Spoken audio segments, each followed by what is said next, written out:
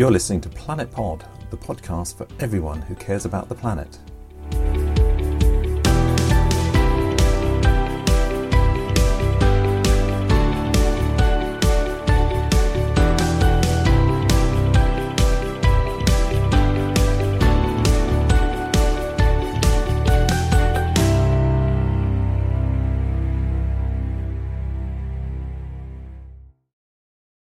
During Planet Pod's recent summer break, we took a trip to Aviemore in Scotland to visit the Cairngorm reindeer herd.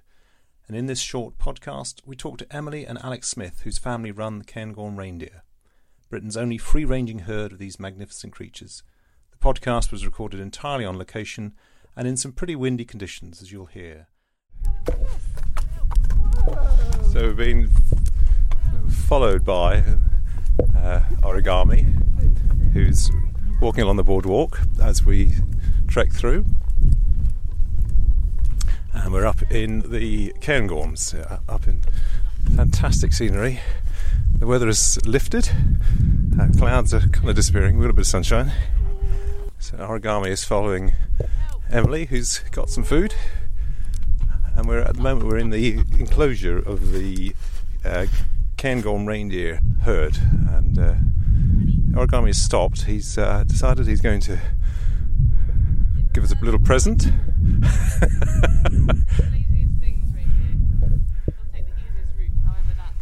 He's left me a nice little present here. So as we walk along, I'm going to try and, if we can hear, there's some the clicking sound that the reindeers make as they walk. They've got incredibly wide hooves, I guess. We'll try and get a sound of what they're like.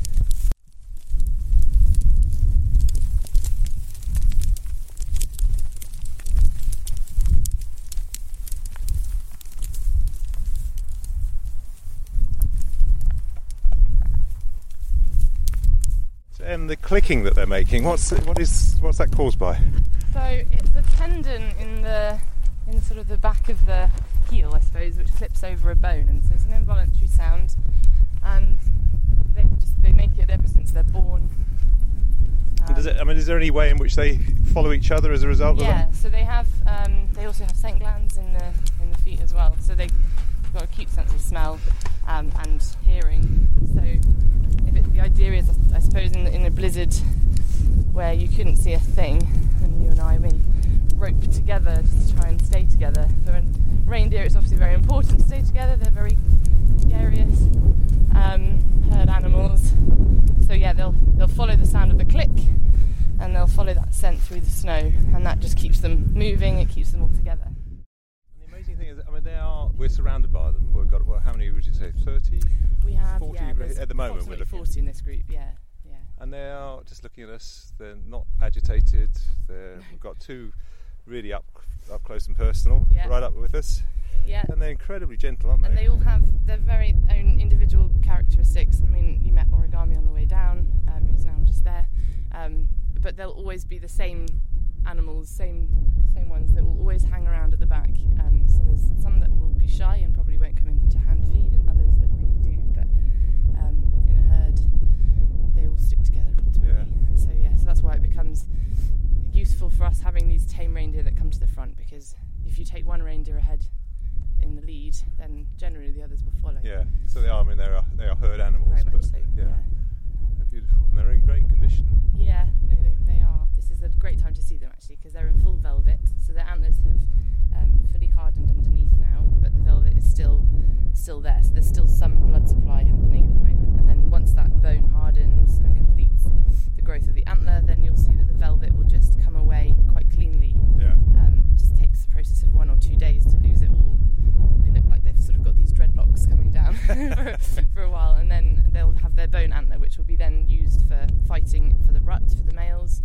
The females will keep their bone antlers right through the winter, so they can keep the sort of hierarchy through the winter when the males lose theirs.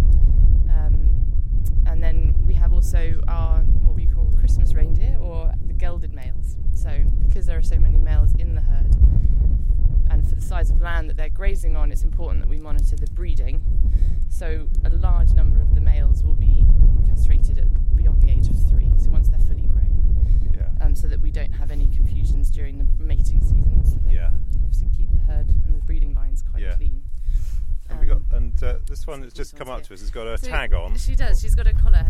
So this is Lulu. And Lulu is one of our oldest females. So you can see she's not in the best of condition, but partly because she's also just reared twins this year. So that's the second twin coming down. Right, yeah. And this is probably one of the rarest things you'll ever see with reindeer, because they do just have the one calf. So this is the first for the history of our herd, so for the last sort of 60 plus years.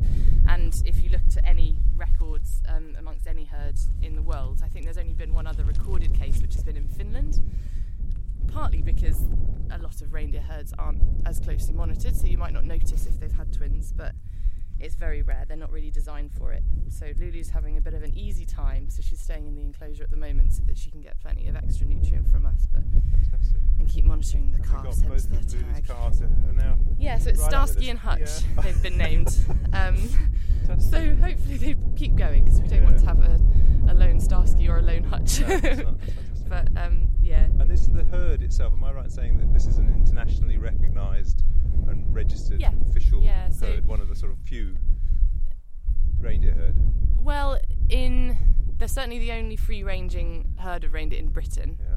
So the Cairngorms is this very special area where it's kind of, the vegetation here is quite similar to what you'd find in the tundra elsewhere in the Arctic. So reindeer range all over the sort of Eurasian continent up in the north, but we're the only place in Britain that you could find them naturally in their own environment, which, certainly in Britain. So, but they are managed and monitored just purely because of the sort of size of land that they're restricted to. They're not restricted by fences outside of this enclosure, certainly, but restricted more on a vegetation level. They wouldn't want to come off the Cairngorms. So we monitor the herd to around 150 in total. Right. So of that number, depending on the time of year, some of the females will stay out onto the free range, which obviously is unfenced areas, which is leased by the reindeer company. So they get the best of the grazing through the summer and winter. But then the hill enclosure here is used as a large corral system, really. So it means we can get them ready for the rutting season, which is obviously coming up now. Right. And we can prepare them into groups, which will be breeding females and young breeding males.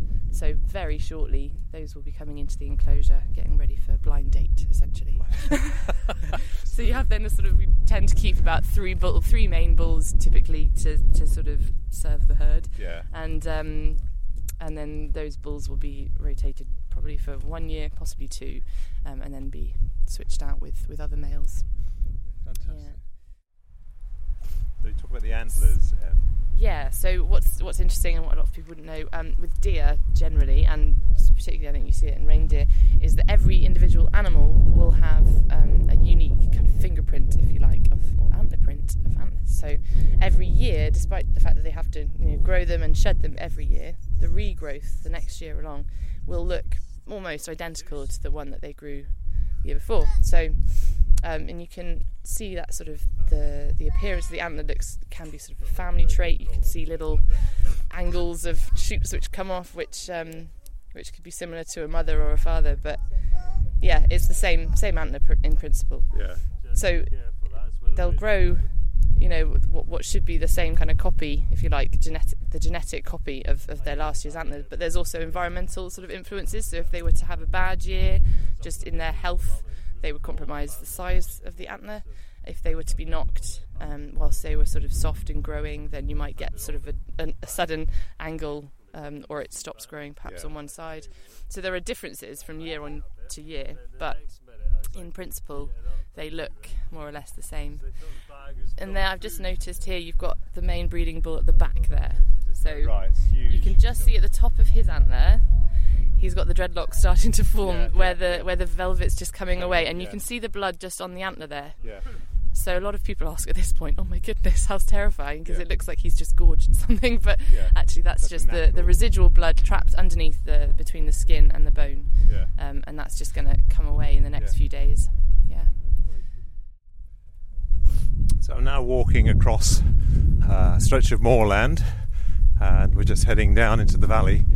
And what is really remarkable is that it's so dry. And I think Emily was telling me a minute ago that normally if you walk across here you have to wear, well, certainly have to wear stout boots, but probably you're got to keep to the track and maybe wear Wellingtons as well. It's just it's sort of boots, but it's just almost impassable at times.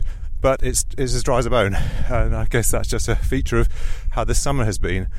And indeed the summer has affected the grouse shooting, and grouse shooting isn't happening this season because so few chicks have been born. So just another example, I guess, of what the climate is doing, the unusual situation we've had this summer. I think the other thing that both Alex and Emily were saying is that none of the areas that we think of as completely wild, particularly up in Scotland, are really wild at all. I mean, they are essentially managed, and a lot of these tracts of moorland have been managed for years and years and years for things like grouse shooting and perhaps deer stalking and so on. So what we think of as the true wilderness, in many cases, has been very carefully managed, and it's been managed for a particular reason. But it'd be interesting just to see what would happen if these sort of huge areas were genuinely rewilded and allowed to allow nature just to take its course. So a little bit out of breath. I'm going uphill at the moment, but we'll talk again when we get back into the shelter of the forest. Now in essentially, I suppose, a glade, walking down into the valley in what Alex has described as one of the best examples of Caledonian forest. And I'm just keeping my eyes open because I want to see whether I can spot a crested tit, which I've only really ever seen once up in Scotland. Yep, that's what I've just seen, a crested tit.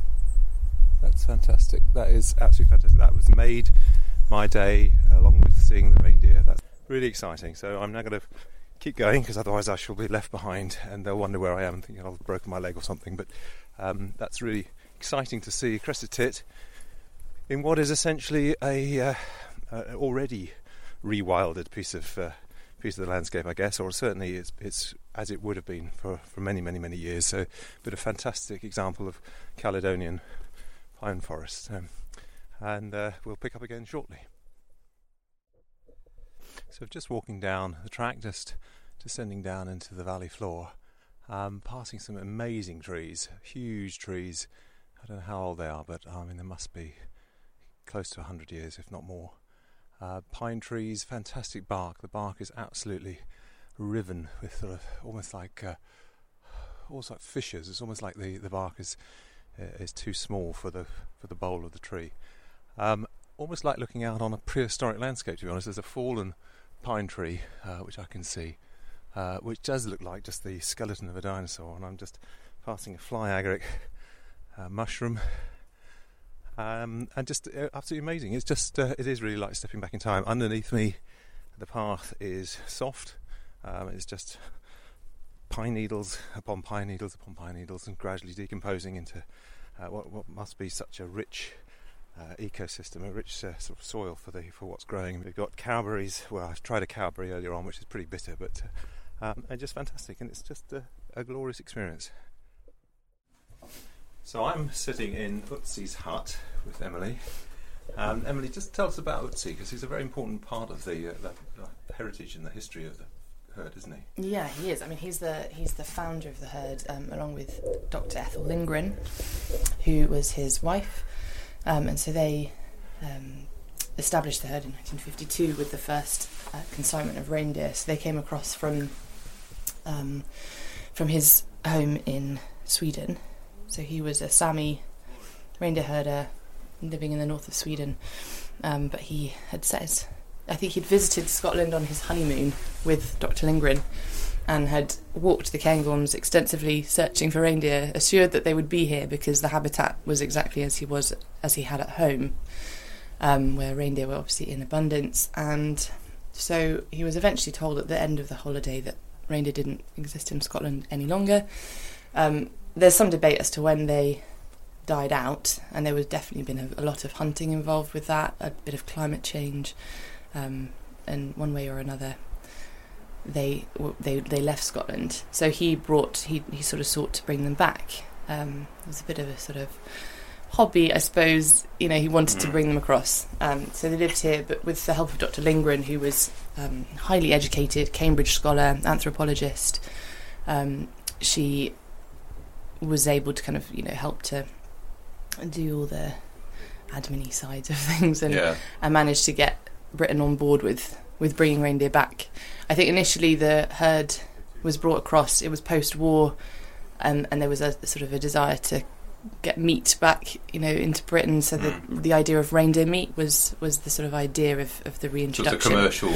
It was, for meat rather than for. Yeah, is that nice to certainly. So with the reindeer knowledge from Michael Ötzi, along with the, I don't know what you'd call it, but yeah, with Dr. Lindgren's influence, they managed to bring them across. But it was very slow to establish. Yeah. You know, they were sort of able to bring over maybe 12 at a time on ships, which would have crossed over the North Sea into the Clydesdale and Glasgow, and then travelling by crate, and then, you know, taking from crate into a truck, and then travelling up the old A9, which would have been a very, very different road system to how it is today. So it would have taken a long time to get them across, and once here, you know, establishing a herd from those numbers is pretty slow game. So in terms of using them as a meat herd from the early days, it would have been extremely slow process to first establish and then to kind of get enough meat produced from them to form a kind of trade there. So it naturally lent itself within that time, while he was establishing the herd, as just a curiosity to so many people. You know, people wanted to see reindeer. They were up in the Cairngorms. It was a bit of a sort of tourist boom as well in the 60s, 70s. And he found that more and more people wanted just to come and take photos of him and his reindeer.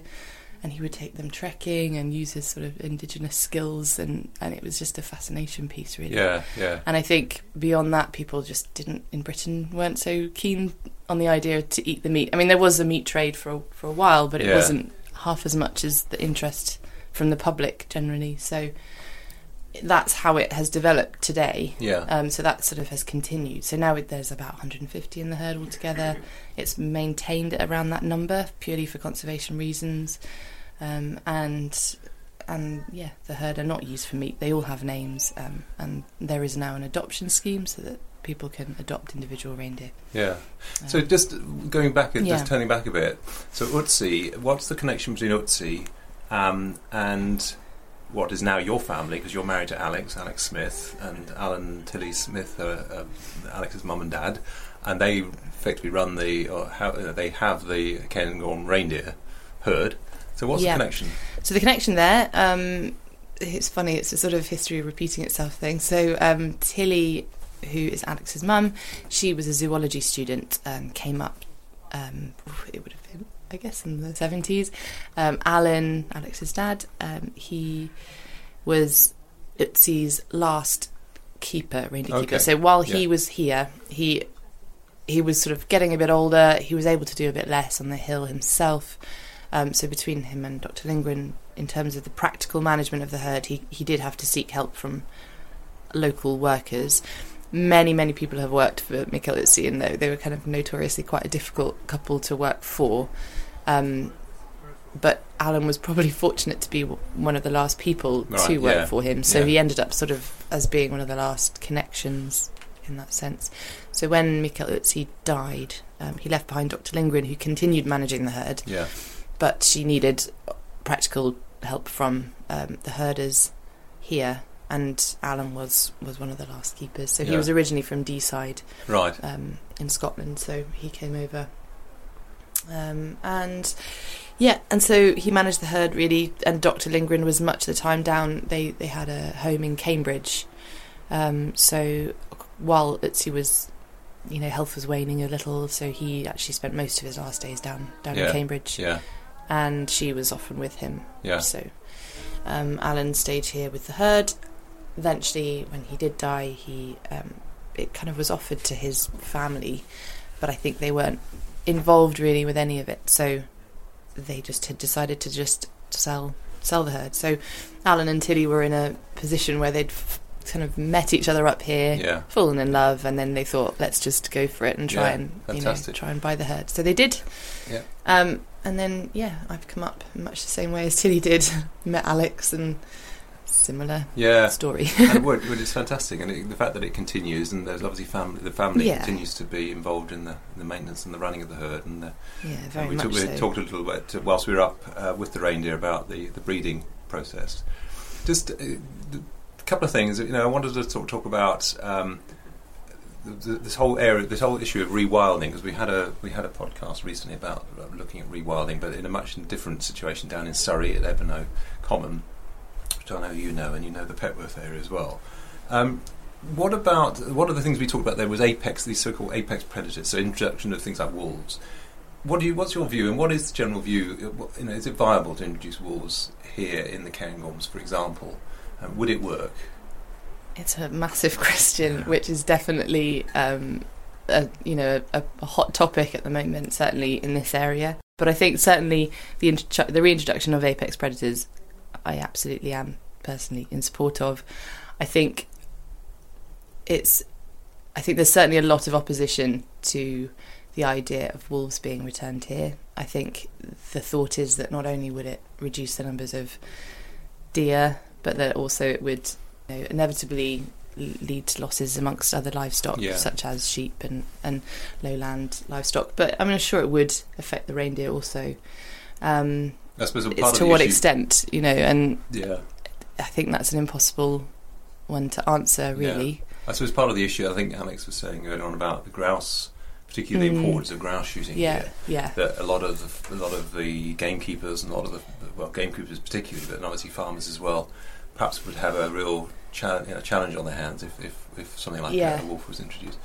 But I guess it's an interesting one, isn't it? I know they've done it in Yellowstone, but it's a very different situation. And a much larger, massively much larger area than here, and it's just such a pocket habitat, I think, here, and I think that's what's tricky, is that how restricted would the wolves be within this habitat, and how much would they infringe into the more lowland areas. I think the biggest, I personally don't think it will happen.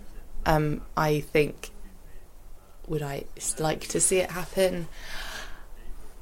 I don't know, it's a really hard question. I think because I don't think it would happen, because I think there's just too much sway from the big landowners, from the estates, from the grouse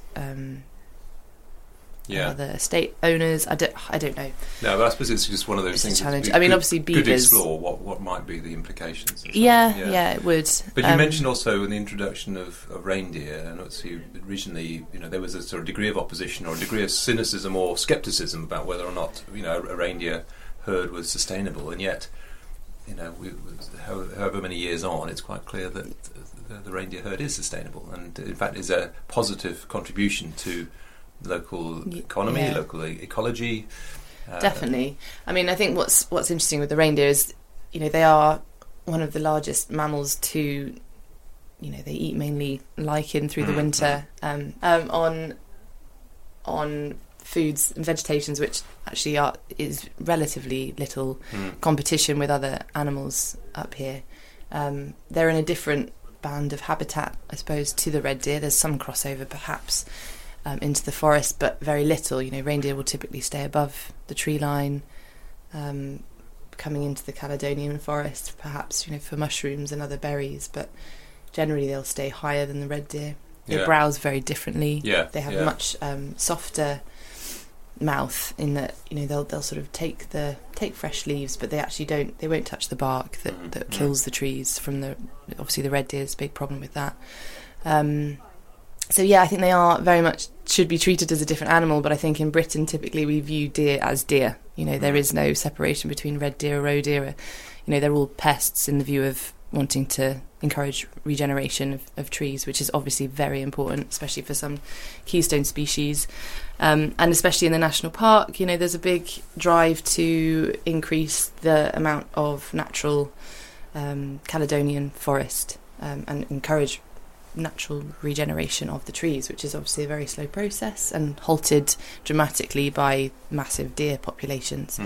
So while that's a big focus to try and encourage more forest for species such as capercaillie, black grouse, a lot of the sort of big bird species. The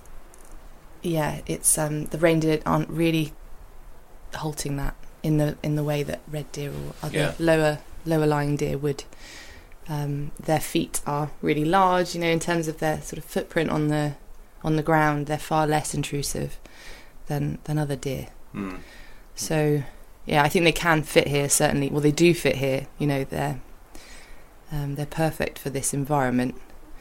But I guess the question, there haven't been many studies done on the actual impact, of what that means to the vegetation. But certainly when you look at the land that the reindeer are on, where it's unfenced and, there's no, where they're not penned in, then it's certainly, the regeneration is there. So it's obviously they can. They don't do harm. Yeah. Can I just... change the subject slightly, go back to the Sami people. Utsi was a Sami, is that right? Yeah, Sami reindeer herder. Yeah. So how important is that sort of getting an understanding of how to manage and how to herd reindeer and how to look after reindeer from the Sami? I think it's critical, and I think it was critical to the success of the herd, certainly. That understanding is sort of innate, and I think you're to be born with an understanding of the reindeer. They're a particularly special species. They're the only domesticated deer. But their domestication is special in that... God, Hamish is having a bit of a whinge outside, but their domestication is special in that they are the only domesticated species, certainly that I can think of at this point. I could be wrong, but that haven't been fenced and enclosed to where we would farm them like we do with cows and sheep and other animals and domesticated species. So they're domesticated, but we, as people, would have moved with them. So we would have moved with them to the habitats that they needed to be in order to thrive. And I think that's a significant difference with reindeer to other animals, is that at no point in their history have reindeer been taken out of their natural environment, because they soon learned that by doing that you actually hurt the herd to the point where they just won't have a great mortality, and there's no interest therefore in doing that. So having that knowledge, living with the reindeer, year in, year out, seasons, winter, summer, spring, everything has a different action to it every season, and just having that lifestyle is critical to understanding the herd, understanding the health of the animals, understanding what they need, knowing natural medicines to rectify illnesses, and knowing what to look for. And I think that knowledge that he managed to obviously teach the people who came to help with the herd, and hopefully, I think almost actually in some ways the herd here are almost tamer now than a lot of the Sami herds, which they've modernised. More is done with helicopters and mass movements and mass corral, but with the Cairngorm reindeer, because the herd has had to maintain its small size, and because we've had to maintain very close management of them, the tameness within the reindeer here is probably more than you'd find elsewhere. They're one of the tamest herds that we've certainly come across. Which is great that you get to work so closely with them on an individual level. And if anybody's interested, so it's the Cairngorm reindeer, and we'll put the details on the Planet Pod website. Anybody wants to get in touch or wants to come and go and visit the reindeer like we've done today, which is fantastic. I think Alex, who's been looking after Hamish whilst we've been chatting, you probably hear Hamish in the background. He's quite excited.